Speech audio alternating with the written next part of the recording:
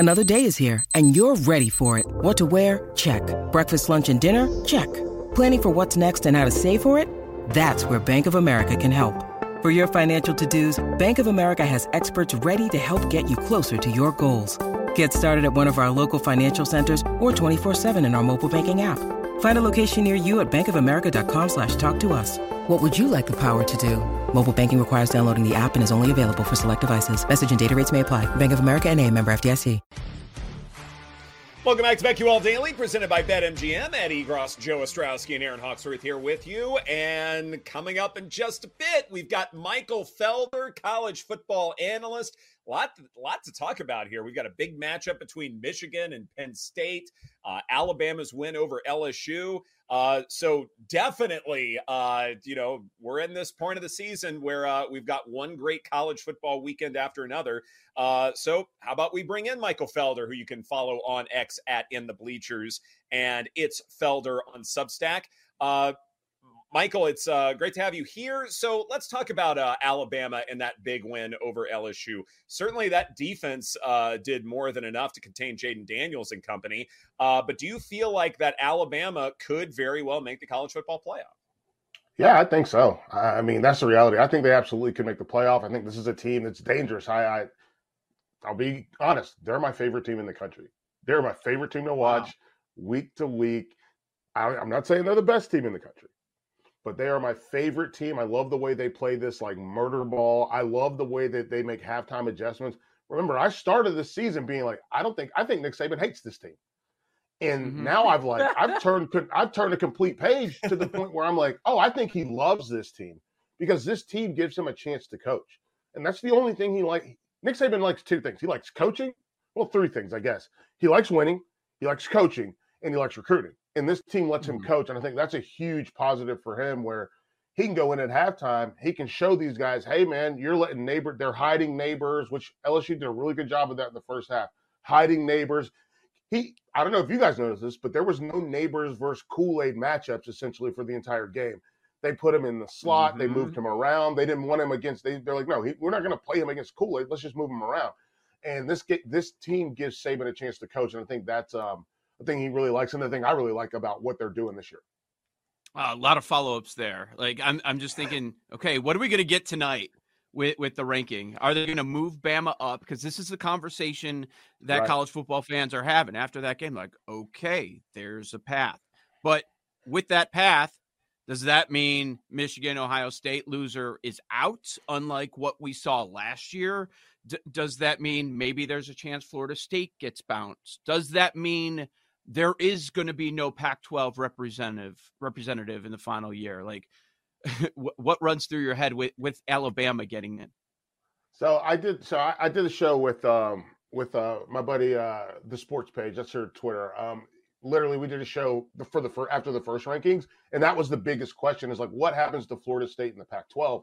And Alabama is on a mission. Like this is like, I don't know if you guys have seen Glenn Gary, Glenn Ross, but like they were sent from Mitch and Murray, and they're on a mission of mercy. Like this team they are hell bent on getting to the playoffs. So so what happens? One, I think the loser of Ohio State, Michigan, they're going to have to be collateral damage if Alabama keeps cooking the way they are. And that includes, and I will say this, that does include having to beat Georgia in the SEC championship game.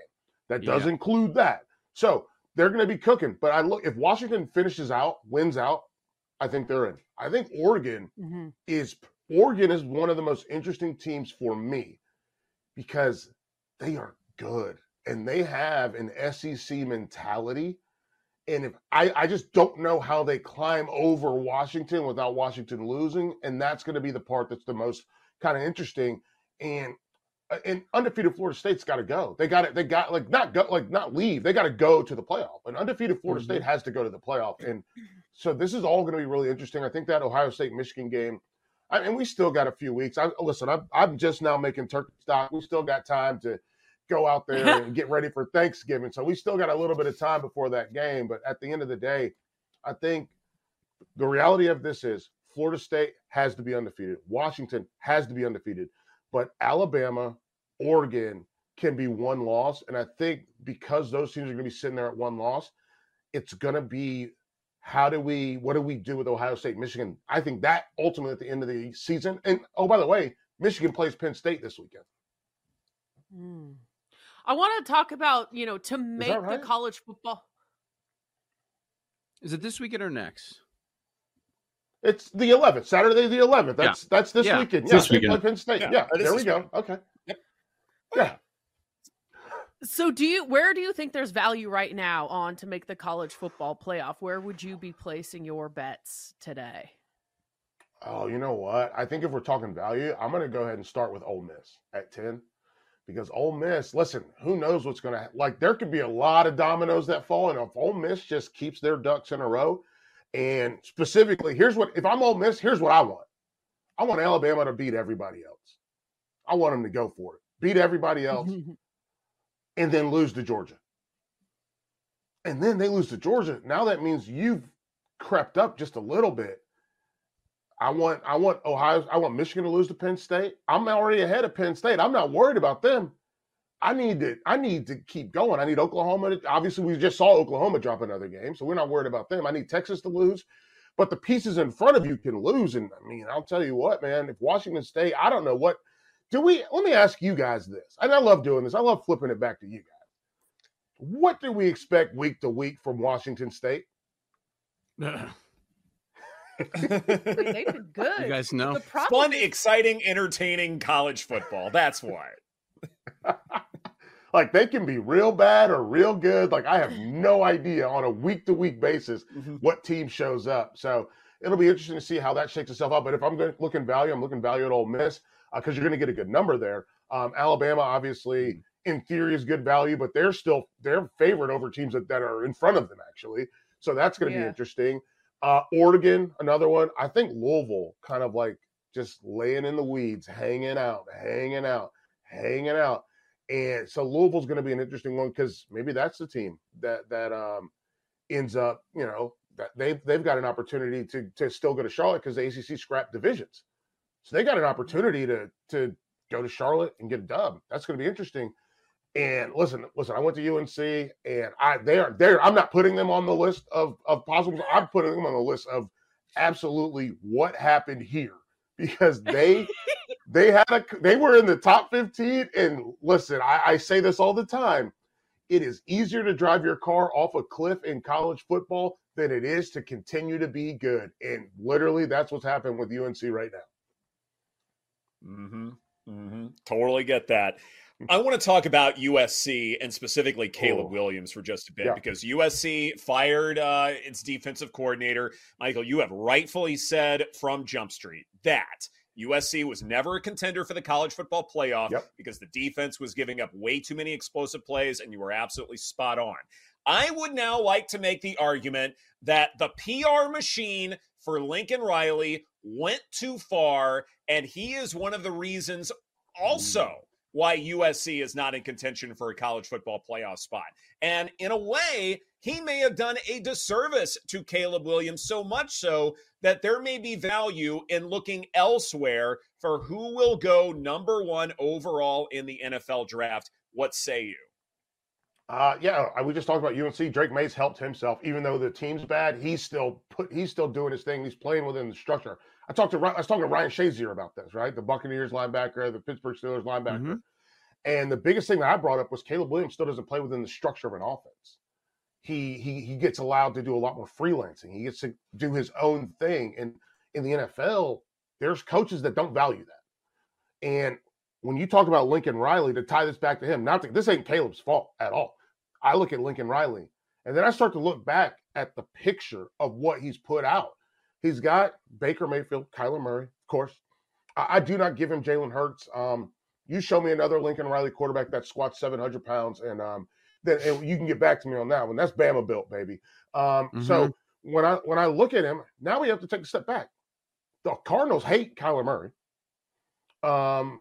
Baker is essentially a journeyman at this point. So what has he done to put out into the NFL? He's got a handful of wide receivers that are pretty good. I will give him that. Those guys are good.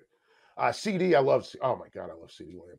But the reality for me is we do have to start to take the question of what is he developing versus what he's taking advantage of. He could take advantage of some things in the Big 12. He's not able to take advantage of right now in the Pac-12. And with respect to watching the way that the Pac-12's defense has started to step up. UCLA, I know they lost, but UCLA's defense is still a quality defense. Obviously, Utah, what they did was put the pause on them. And if Utah's putting a pause on you, you know you're in trouble. And then you throw in what we got out of them against a Notre Dame team that plays exceptionally defensive football. By the way, Notre Dame, they're going to take a big step back, right? Losing to Clemson, which was a win that, goodness gracious, that the Palmetto State needed both of these wins. And I thought that South Carolina was going to lose to Jacksonville State, but man, they were able to come up and get a win. So that was a good weekend in South Carolina. But no, to go back to Lincoln Riley, I think we do have to silo this blame on him because, one, he brought Grinch with him from Oklahoma. Two, there were no adjustments ever made. And this is something on Venables. And I know Oklahoma's struggling right now too. But Venables will take your behind out of the game.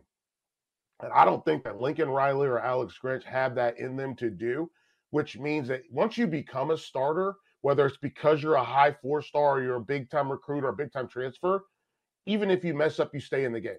Venables is going to take your behind out. He'll lose. Venables would rather lose with a guy like me that's doing the right thing, that just can't get the job done, than lose with a guy like Stryker, who is super talented, but guess what? Freelances and he's in the wrong place at the right time all the time. And so I think that that's a big thing. So that again, and I've said this before on the show, but you're either coaching it or you're allowing it to happen. Either way, it's your fault. So yes, you have to take the blame for that. And then I want to say this. Anyone that's upset with Caleb Williams crying and going to get this kind of consoling with his parents, those folks, you can get all the way out of here. Like, jump off the planet, because it means a lot to him. And this is a kid. It's not about him struggling through adversity. It's not about him manning up. This is about a guy who is trying his damnedest to get the job done, and there are feelings that he can't control. Yeah, amen. Agree 100%. Let's blend college and the NFL. Like, in our world with betting, the number one NFL story has been unders. Nobody can score, and they're lowering it, and nobody still can score. We had 9 backups quarterbacks playing this weekend. Yeah. And halfway through the season, Michael, I'm looking at the draft order right now, and I'm like, okay, Arizona, Kyler might be coming back this weekend. They probably want to move on in their new era. Chicago has 2 and 3. They're taking a quarterback. Giants have 4. They might move up. They're taking a quarterback. New England, the Mac Jones thing is done. They're taking a quarterback. Yeah. The Rams, Stafford on his last legs. They're taking a quarterback. 7, the Packers, Love. They need to take a quarterback. 8, Tampa Bay has Baker. They need to take a quarterback. 9, Denver. Sean Payton probably wants his guy. They might take a quarterback. 11, you got Atlanta with Ritter. They need to take a quarterback. Like, Washington's trying to figure out what they got and how. So, like, everybody needs a quarterback in the top 10. So, a lot of people released their top 50 big boards this week, and I was counting the number of quarterbacks that we say this is a really strong class. Of course, Caleb and May, we all know that.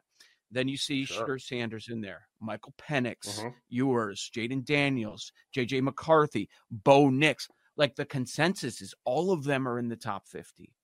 Right now, how many quarterbacks do you think are going to go in the first round? All right, let's go through it. Let's work through it. Because here's the thing. I'm seeing J.J. McCarthy in some people's top 20. I saw that too. That feels crazy to me. Yeah. That feels nuts. But so we're talking May, Williams, Penix, possibly Ewers. Yes. Ewers is a possible in there. Ooh, Jaden Daniels. Is Bo Nix? I guess if we're Bo Nix and JJ feel crazy, but Bo Nix feels like he got some real coaching.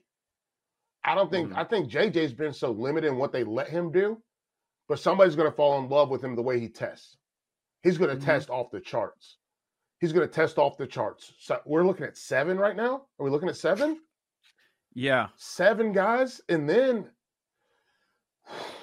did we say Sanders? I don't know what's going to happen. Shedeur? Yeah. Oh man. Yeah. Like, if he leaves, is he going to leave his dad in this situation?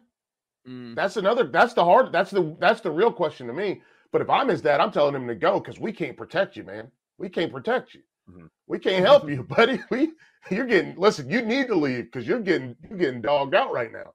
And then, like, what do we do with Jordan Travis? Where does he fit into all this? And that's another part that's going to be interesting because he's, I think, out of all these guys, with the exception probably of Penix, Jordan Travis is the guy that probably kind of gets it the most and understands that he can be dynamic. Like, Jordan Travis is a, like, I remember when Russell Wilson was coming out, and obviously he wasn't a high draft pick, but Jordan Travis reminds me a little bit of that in terms of what he's able to do if the right team picks him.